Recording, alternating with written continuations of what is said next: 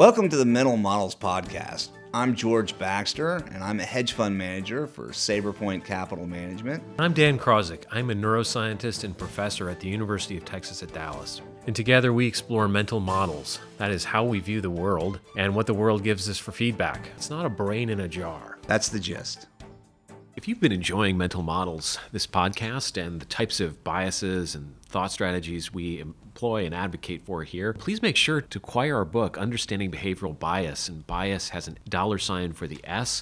It's available on Amazon, and you could really do us a favor by leaving a review if you like that book and choose to buy it. Yeah, we do take a fair amount of time to put these podcasts together, and we want to know that it actually is meaningful and it's something that people really enjoy. And if you really do enjoy the podcast, it would be very helpful to see your support through a purchase of our book. It's kind of like the PBS pledge drive, so to speak. Right, and it would improve our mental model of ourselves and how we're doing to get a little bit of feedback. So we appreciate it. We're back with another episode of the Mental Models Podcast. And today I'm going to recap a little bit of what we've seen this last year. The S&P 500, I believe, closed out with a total return north of 30%. And those are the best returns, I believe, that we've seen since 2013. So, a good 6 years. And the second best returns that we've seen during the course of this cycle. I think we talked a little bit about macro before on the podcast, and I expressed some of my caution. And this really highlights as to why you shouldn't pay any attention to macro. Well, I think that was back in late summer of 2019. And we're now recording this very early in 2020. So it's a good time to reflect and maybe share some projections on what's going to happen in the coming year. Yeah, so projections, difficult. But when we think about what happened in the last year, coming into the year, there was a lot of skepticism and fear. There'd been about a 20% drawdown from the peak of the market in 2018 to the bottom right before Christmas of last year. And the amount of bearishness or skepticism was quite high. We actually saw the multiple of the S&P come down to about 15.5 times from a peak of nearly 19 times earnings. And that's just simply taking the current level of the S&P and dividing it by its earnings. And when we look at where we've come since then, there's been a very small increase in earnings over the last 12 months. It's contributed about 2% of the move we've seen in the market and for the total return. The remainder was just the expansion of the multiple. Multiple is back up to about 19 times for the S&P. So I thought it would be interesting to step back and think about, why there was some concern and why perhaps we've seen this concern dissipate and the multiple rise so significantly for the market. There's a couple of things. One, coming into the year, the Federal Reserve under Jay Powell was restrictive. We had been raising interest rates coming in throughout 2018. Powell suggested that there would be more interest rates rises to come in 2018, and that the decrease in the Fed's balance sheet, where the Fed was actually going out and no longer buying bonds, that would be on autopilot. And that, of course, led to pretty significant sell-off in December when you don't have much liquidity to begin with. A lot of people tend to call the year early, and there's just not as much volume in the market. And then that reversed sharply when Powell suggested that they would stop increasing rates at the beginning of the year and that they would stop decreasing the Fed's balance sheet. And then ultimately, the Fed started lowering interest rates and then also started increasing the balance sheet to deal with issues that were arising in the money market. Basically, they were going into the overnight repo market and they were increasing liquidity in that market because there'd been a disconnect, where those rates started climbing significantly because of the necessity for corporations to pay taxes and they're drawing on overnight funds. But essentially what that means is the Fed engaged in QE again. Now, they say specifically that they did not. They stepped into the market and they purchased short-term repo paper, flushing the market with more cash. That cash has to go somewhere. And I believe it ended up in the stock market, resulting in an increase in the multiple. At the same point in time, we had a long inversion of the yield curve. And historically, whenever you've had the yield curve invert greater than 25 basis points for over a month period of time, over 6 weeks, within the next year or so, it's typically followed by a recession. It was one of the features we talked about some months back. Plus, if you look at ISM numbers, which are the manufacturing surveys, they were in recessionary territory. They continue to be. There was a new ISM that just came out this last week that was quite negative.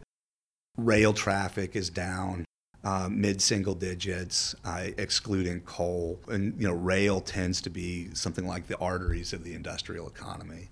At the same point in time, you've seen a lot of weakness in things like copper. You'd seen weakness in pulp prices, a lot of things that are kind of indicative of economic activity. On the other side, the consumer has been very, very strong. Unemployment rates have been very low and continuing to decline. And the consumer is 70% of the economy, so that strength has been able to overshadow the weakness that we've seen in the industrial economy. We had a couple of events that had passed that did not come to fruition. One was Brexit. There was a threat that we would see Great Britain exit in a disorderly way from the euro, and that could have global implications on financial markets. That did not come to fruition, and when that was taken off the table, some of that eased. And then, of course, trade, which it seems like a lot of the fluctuations that we've seen in the market has just been variations of progress or weakness associated with the trade agreement. So in that backdrop, once we got to the point where it seemed like some of those risks were off the table and you had the Fed being accommodative, that allowed multiples to continue to expand to the point where they are today, which is at the high end of the range that we've seen. So basically that resulted in a 30% increase in the stock market. You had negative sentiment coming into the year, so a lot of people were on one side of the boat. You had some of the risks that were feared come off, but you didn't see any earnings growth. Earnings growth was tepid. Now, if you're going to see any significant increase in the stock market for the next year, either you need to see some continued expansion of the multiple beyond where it has been since the crisis, since we had the crisis 10 years ago, or you need to see earnings increase. And it's going to be difficult for earnings to increase because as the labor market has gotten tighter, we have seen increases in wages, which tends to put pressure on margins. And we're also likely to see margin pressures. Oil prices, quietly, nobody's really spoken about this, but they're up 50% year over year, or 40%. Also, you've seen increasing protein prices, which I think will become much more acute as we go through this year. When you have inflation tends to be the precursor of the end of a cycle. Almost every cycle, there's a spike in oil prices right before the cycle is over. And that inflation leads to the Fed having to be more restrictive.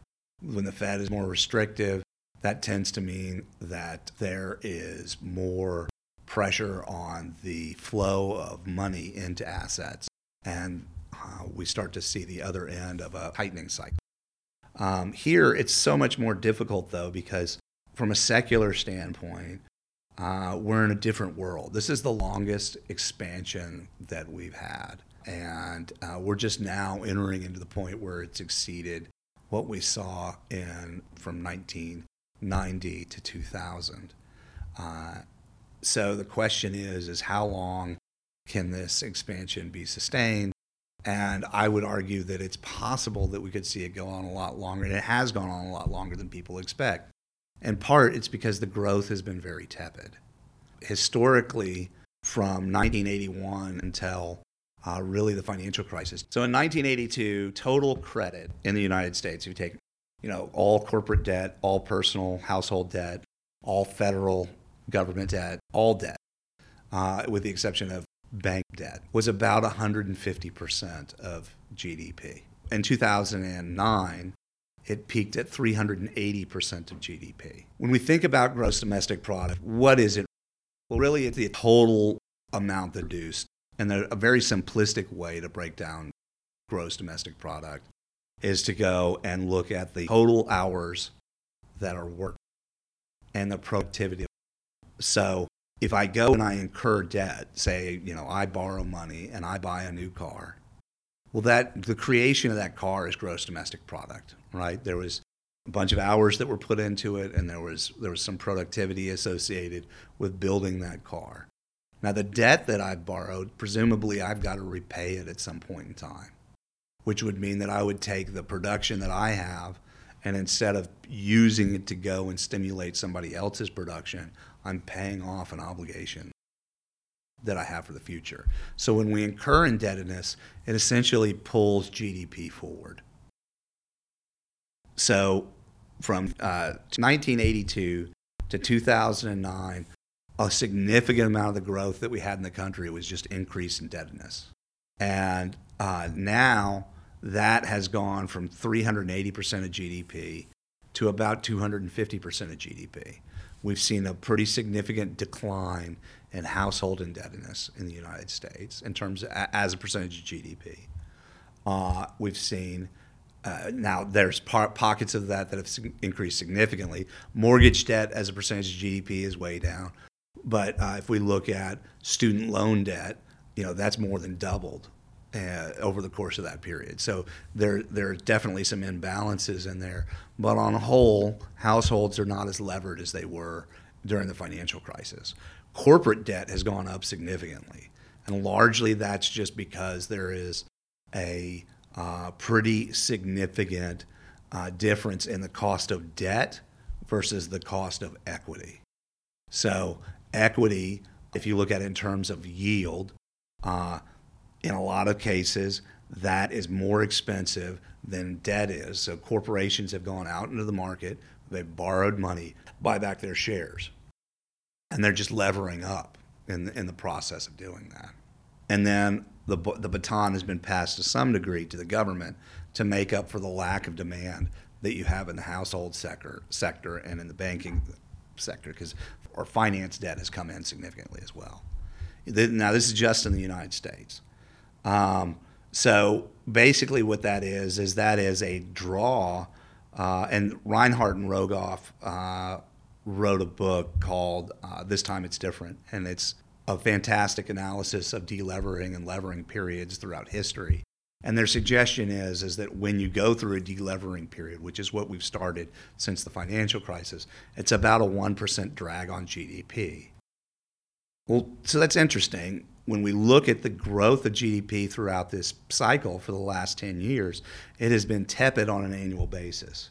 It used to be that you would see GDP growth and there's two different ways to look at GDP growth. There's real GDP, which is ex-inflation, and that has averaged for this cycle about 2% a year. And then there's nominal GDP, which is with the inflation, and that's been somewhere in the neighborhood of 4% a year, because inflation's been about 2% a year. In the past, inflation would go up to 4 or 5%, and you'd get nominal growth of somewhere in the neighborhood of 6 or 7%. So pretty significant nominal growth in prior cycles. This cycle, we've not seen that. And if you think about a tepid growth cycle and how a cycle typically works, when things are going better and you get, the unemployment rate goes down. Now, when you think about unemployment, if we hold the contention that GDP is hours worked plus times productivity, a component of hours worked is how many people are working. That's a big component. And when we see unemployment rates go from 6 or 7% down to, today, what I guess we're at 3.5%. When you see unemployment rates go down like that, each point of movement is growth in GDP, right? As we continue to have more people come into the workforce. And not just come into the workforce, but then to be employed. Well, when you get to the point where it gets very tight, then there's not that incremental amount of growth to be added. And as growth accelerates throughout the cycle, you have businesses that have to add productivity or productive resources. They have to make investment in their businesses to add capacity. And typically what happens late in the cycle is they overshoot. They add too much capacity for the amount of growth that's actually realized in the future, and growth stalls because there's not incremental people to enter into the workforce. Wages rise, prices have to rise. That has an effect on demand, and ultimately what happens is you recess. Well, if growth is only at a nominal basis 4% a year, that's very manageable. It's very easy for you to avoid overshooting, right? You can just add incremental investment at a very low rate. There's been a lot talked about very tepid investment throughout this cycle. So you're not stretching. You're not ending up in a point where you're creating too much capacity for the amount of demand there, creating that bubble, that air pocket that then results in ultimately recession. And presumably, when you do have a recession, it should probably be pretty mild, you would think, because you won't have a huge amount of excess capacity that's out there that has to be absorbed coming into the next cycle.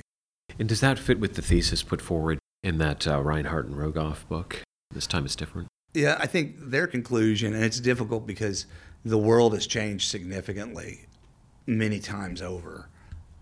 Like, for instance, instances of negative interest rates. We've never had negative interest rates because one of the responses has been to print money to avoid the deflationary effects of winding down credit. So, you know, I don't believe that was part of their thesis, but it seems to be the way that things are playing out. So when I look at the market, and it's very difficult, and the reason why, and we've titled this, market macro nonsense.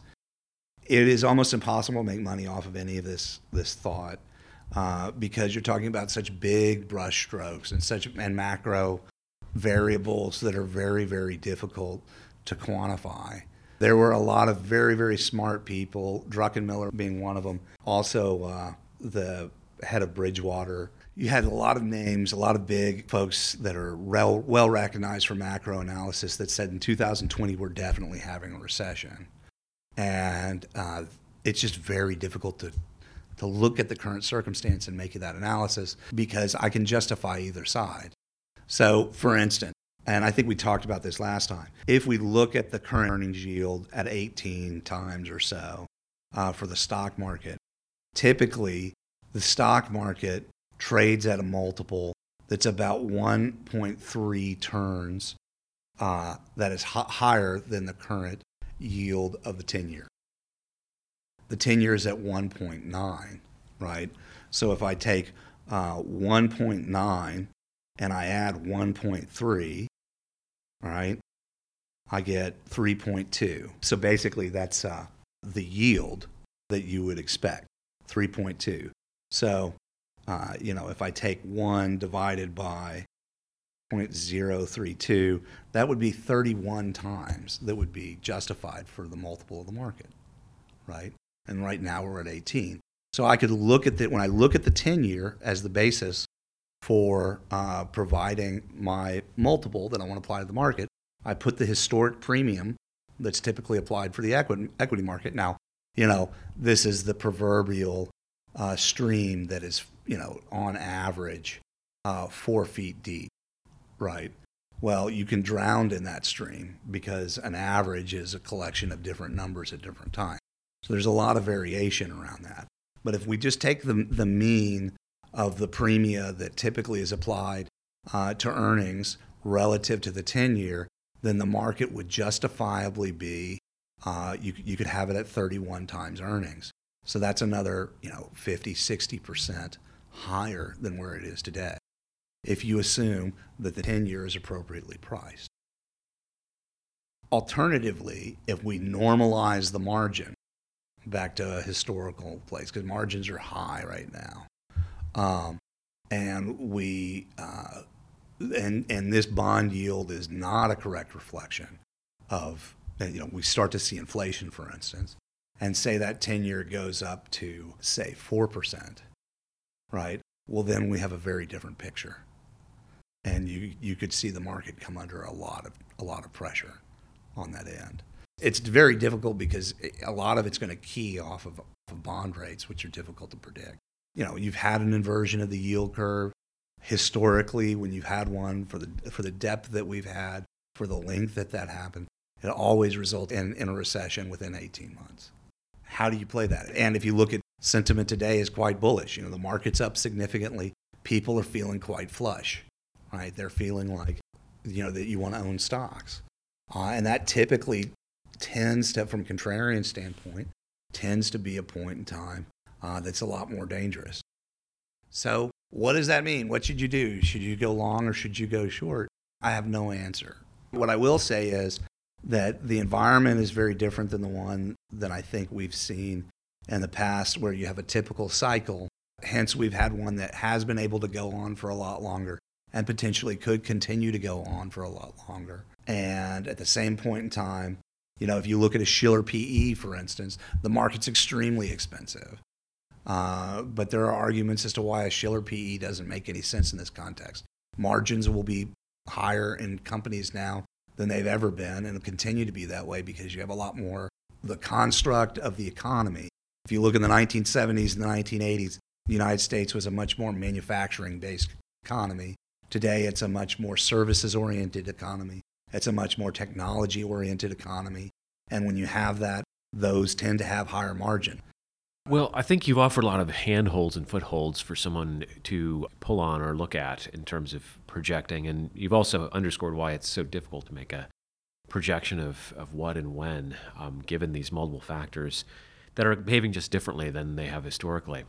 The way I view it is I think these things are always interesting to look at, and it's interesting thought to have, to explore, but nobody seems to be able to make money on it empirically, right? Nobody's been able to effectively call. Now, you can make a call, and that happens to result in you making money, and you can be the lucky monkey that manages to flip the coin over and over again and hit the right call, heads or tails. I think trying to extrapolate a narrative where you can see a pattern and take advantage of it out of these facts, people have tried over and over again, and they just result in failure. What you should focus on is those things that you can know.